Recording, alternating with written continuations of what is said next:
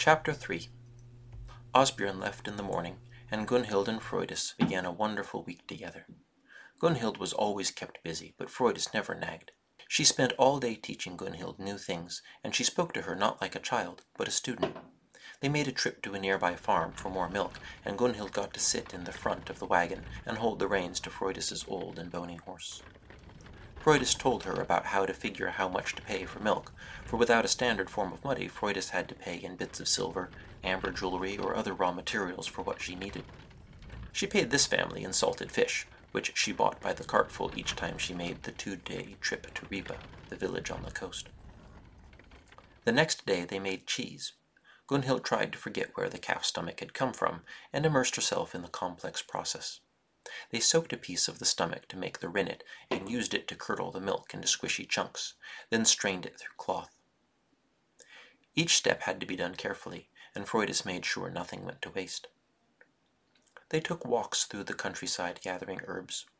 Some were used for flavoring the cheese or the mead that Freydis brewed using the honey from her hives. Other herbs were used for medicine, and Gunhild watched attentively as Freydis told her the names, uses, and stories behind dozens of plants. She was excited when they found mistletoe, and she could show Freydis what she knew. Mistletoe is poisonous, she said, the berries especially. It was what Loki used to trick Hod into killing his brother Balder. Very true, said Freydis, smiling, but it can heal as well. It can be good for headaches or aching joints, but you have to be very careful. Climb up the tree and get us some, and I'll show you how to prepare it when we get home. The days seemed magical. Gunhild learned how to weave baskets and felt wool. She chopped wood gladly for Freydis, whose back made it hard for her to lift anything heavy, and she weeded the garden, saving Freydis from bending.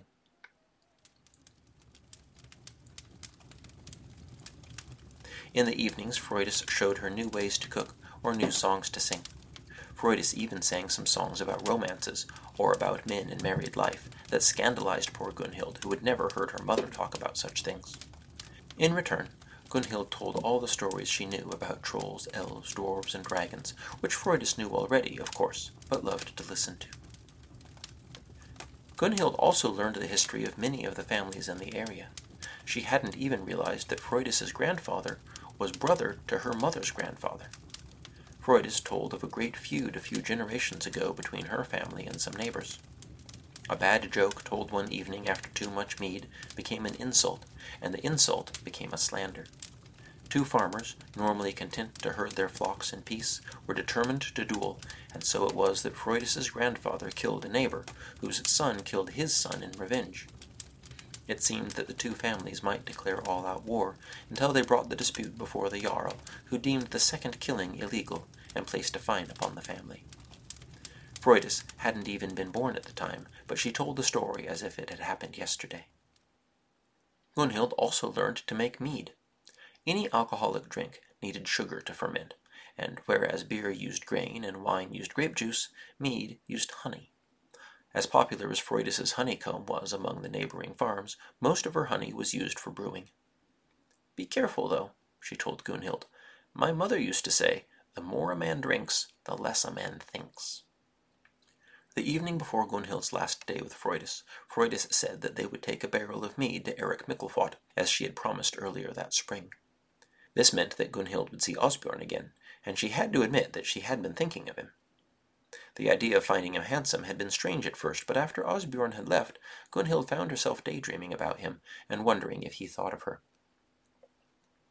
The next morning, before they set off, Freydis braided Gunhild's hair in small braids around the side that looked like a crown, which she proclaimed very pretty.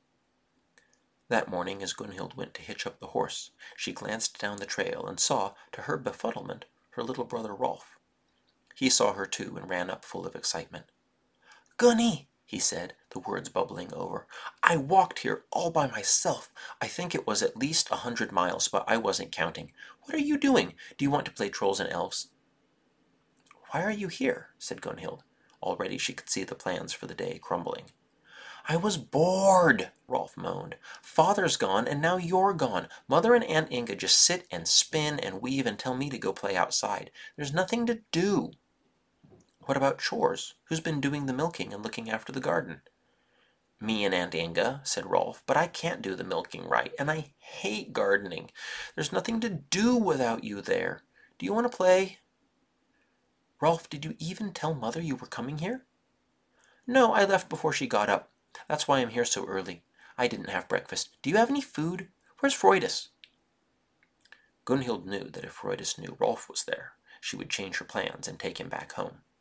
Gunhild would go back too, and they wouldn't take the mead to Eric's farm and see Osbjorn. In other words, her beautiful magical stay with Freudis was now over. "Rolf," she said, lowering her voice, "you've been very bad. You left Mother without telling her." She knelt down and took him by both shoulders. "How do you think she's feeling now?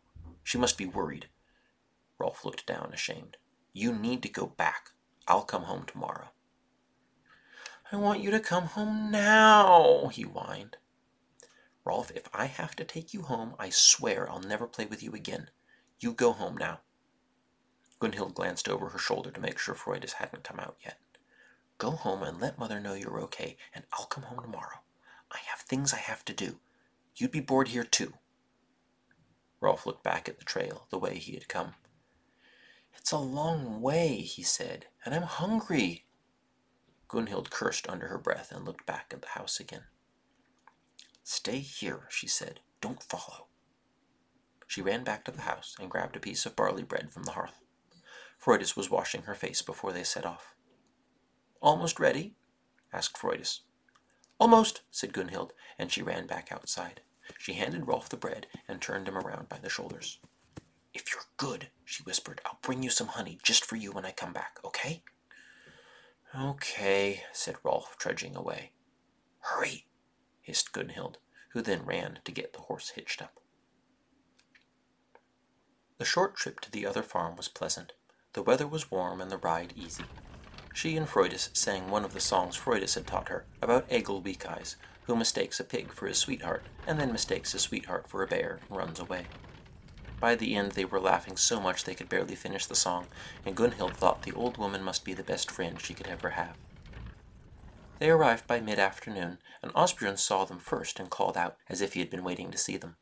Gunhild sat in on the conversation as Eric and Osbjorn shared some mead with Freudis, and laughed as Osbjorn told about one of the inexperienced farmhands trying to shear a sheep for the first time. When the conversation turned to the price of wool and how much the flock would produce this year, Gunhild and Osbjorn went for a walk, and Gunhild picked flowers. "Have you told your father about sailing north for ivory?" asked Gunhild. "No, and don't mention it," said Osbjorn. "He knows sheep, and he knows sheep are safe. He wants something safe for me, and for his investment too." "Is sailing really that dangerous?" "It shouldn't be, not with a good crew, but there's always a risk." Osbjorn paused. "I just don't know if I could stand to stay here and raise sheep and never see the rest of the world. I met a man in Ripa who said that he had been to the court of Charles the Great." "He might have been lying." "Maybe," conceded Osbjorn, "but that doesn't mean I couldn't go." "Maybe you just need a good reason to stay," said Gunhild. She didn't look directly at him, but dared a quick glance to the side. "Maybe," smiled Osbjorn, but didn't say more. They circled back toward the farm, and conversation drifted back toward sheep and farming and making cheese. Dinner was ready when they arrived, and they enjoyed a big meal of roast mutton, a rare event, with all of Eric's family and the farmhands they employed. Gunhild was surrounded by more merriment and warmth than she had been in a long time. It was getting dark when she and Freudis left, and before she did, Osbjorn stopped her. "I hope you come back soon," he said. "I hope so too." He took something from behind his back. "I made this for you," he said. He held up a leather string with a wooden pendant carved in the shape of a bear. Gunhild took it and examined it. Osbjorn had clearly put some work into it.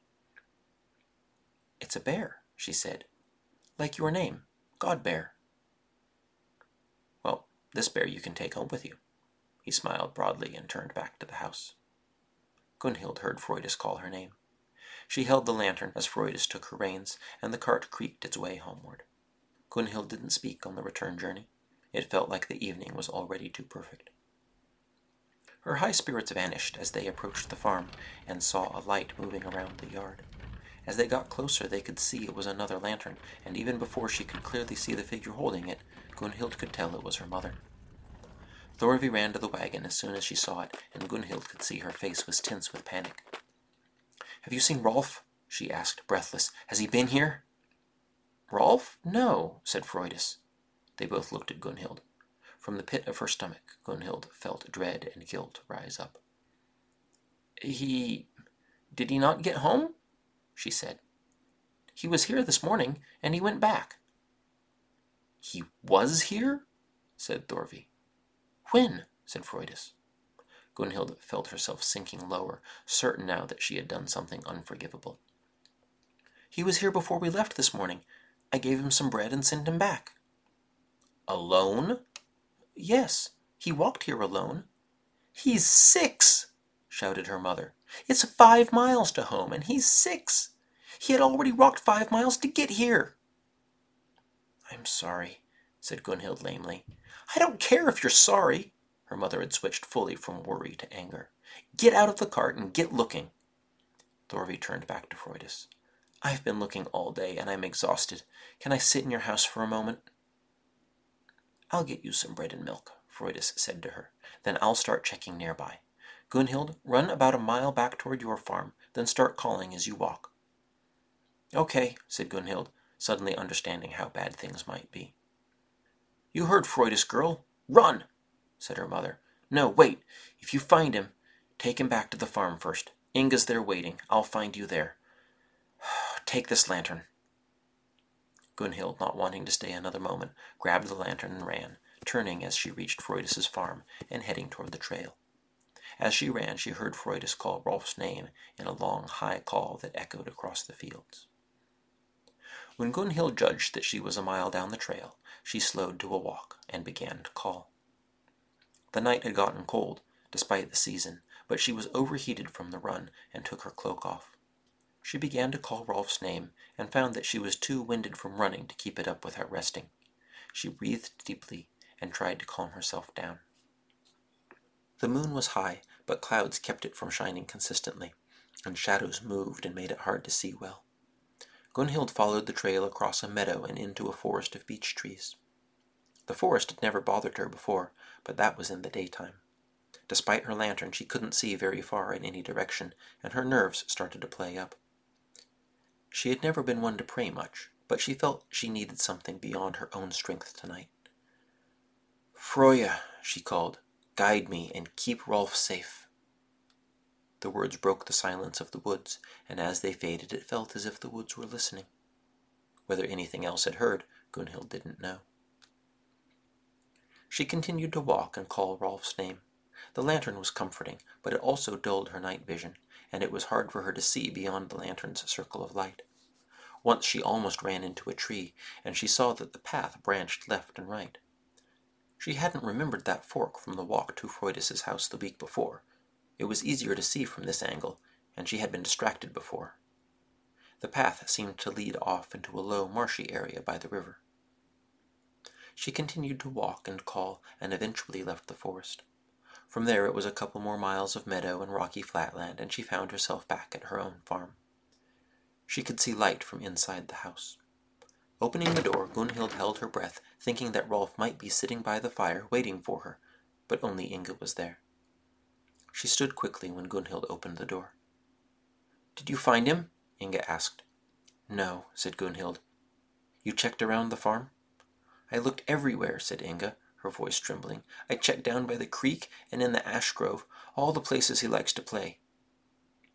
Gunhild sighed and thought for a moment. She thought back to her trip through the forest. Something about the fork in the trail had stuck with her. "He has to be somewhere away from the trail," said Gunhild, "or he would have heard me. Do you know that trail that leads north through the beech trees?" "No," said Inga. "It branches off and it leads downhill a bit. You don't know it?" "No," her aunt said again. "I'll be back," said Gunhild, and she turned and began to run back up the trail. She didn't make it far before she had to slow to a fast walk. Her legs and feet were aching, and her ears and fingers were numb with cold. As she entered the forest again, it wasn't nearly as ominous as before. She walked with purpose now, and she strode past the shadows as she held the lantern high. When she reached the fork, however, this changed. She turned down the new trail and found herself again surrounded by the unfamiliar trees in the middle of the night. She began calling her brother's name again as she followed the trail. It continued for half a mile downhill until the ground started getting marshy. The trail faded away, and as far as she could tell there were only trees and soggy ground. She called, "Rolf!" one more time, then stood, thinking. If I were Rolf, she thought, where would I go from here? Rolf was adventurous and hated extra work. If he reached a dead end, he wouldn't backtrack. She looked uphill through the trees. If he realized he had gone wrong, he would cut through the trees back to the trail. She gazed through the trees, but with the lantern she couldn't see deep into them. The light wouldn't let her eyes adjust. She steeled herself, then raised the lantern to her lips and blew out the flame. At first everything was black. She waited as her eyes grew accustomed, and soon she could see the outlines of trees and bushes in blacks and grays. Slowly she began to walk between the trees, cutting diagonally up the hill, scanning the darkness for movement. Every once in a while she paused and called Rolf's name and waited silently for a response. She kept this up for an hour. The moon had almost set by the time she stopped to rest. Her back and legs were stiff, and she felt a twinge of pain when she bent her knees to crouch on the forest floor. She paused there, her arms wrapped around her knees, her eyes closed, wondering what to do next. "Please, Froya," she thought. "Please." A small sound echoed through the trees, and Gunhild held her breath. It came again, a voice maybe, or a cry. She stood abruptly and cupped her hands around her mouth and called, "Rolf!" "Gunny!" came a distant voice. Gunhild wanted to run, but forced herself to slow down and walk carefully through the trees in the direction of the voice. "I'm coming!" she yelled. "Stay there!" It wasn't long, once she knew the direction, until she found Rolf huddled on the ground, crying. He was shivering uncontrollably. She threw her cloak around his shoulders and wrapped her arms around him.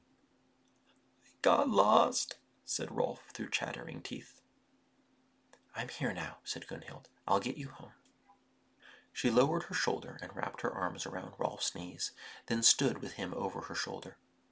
She didn't know where she was exactly, but figured that so long as she never crossed the river, she must either find the trail or reach the edge of the woods sooner or later, and after 20 minutes of walking, she proved correct. She left the tangle of dark trees and reached a meadow just as the sky in the east was turning orange, and she could see where the trail left the wood a few hundred yards to her right. She recognized the meadow and kept walking. By this point her feet were numb with cold and tiredness, but at least they didn't hurt anymore. Rolf, wrapped in her cloak, had stopped shivering, and might even have been asleep. The last mile back to the house seemed a blur. Mostly she focused on putting one foot in front of the other, again and again. She reached home by dawn, where Thorvi was waiting up, and Inga had fallen asleep on her spinning stool. Thorvi leapt up as soon as she opened the door and took Rolf from her. Checking him over to assure herself he was safe, she went to put him under his blankets. Gunhild sat on her bed and removed her shoes, and suddenly exhaustion swept over her, and the pain of her cramped muscles shot up and down her back. "Are you okay?" her mother asked. Gunhild couldn't read the tone of her voice well. She wasn't sure whether she was about to get thanked or yelled at, or both. "I'm okay," she said, and her mother turned back to Rolf and left it at that. Gunhild took off her woolen overdress and found, around her neck, the leather cord with the wooden bear that Osbjorn had given her. It had seemed so precious to her last night, but now it seemed tarnished, as if she would always associate it with almost losing her brother. Gunhild took it off and put it in the box under her bed with her few other trinkets, and although she looked at it from time to time, she never wore it again.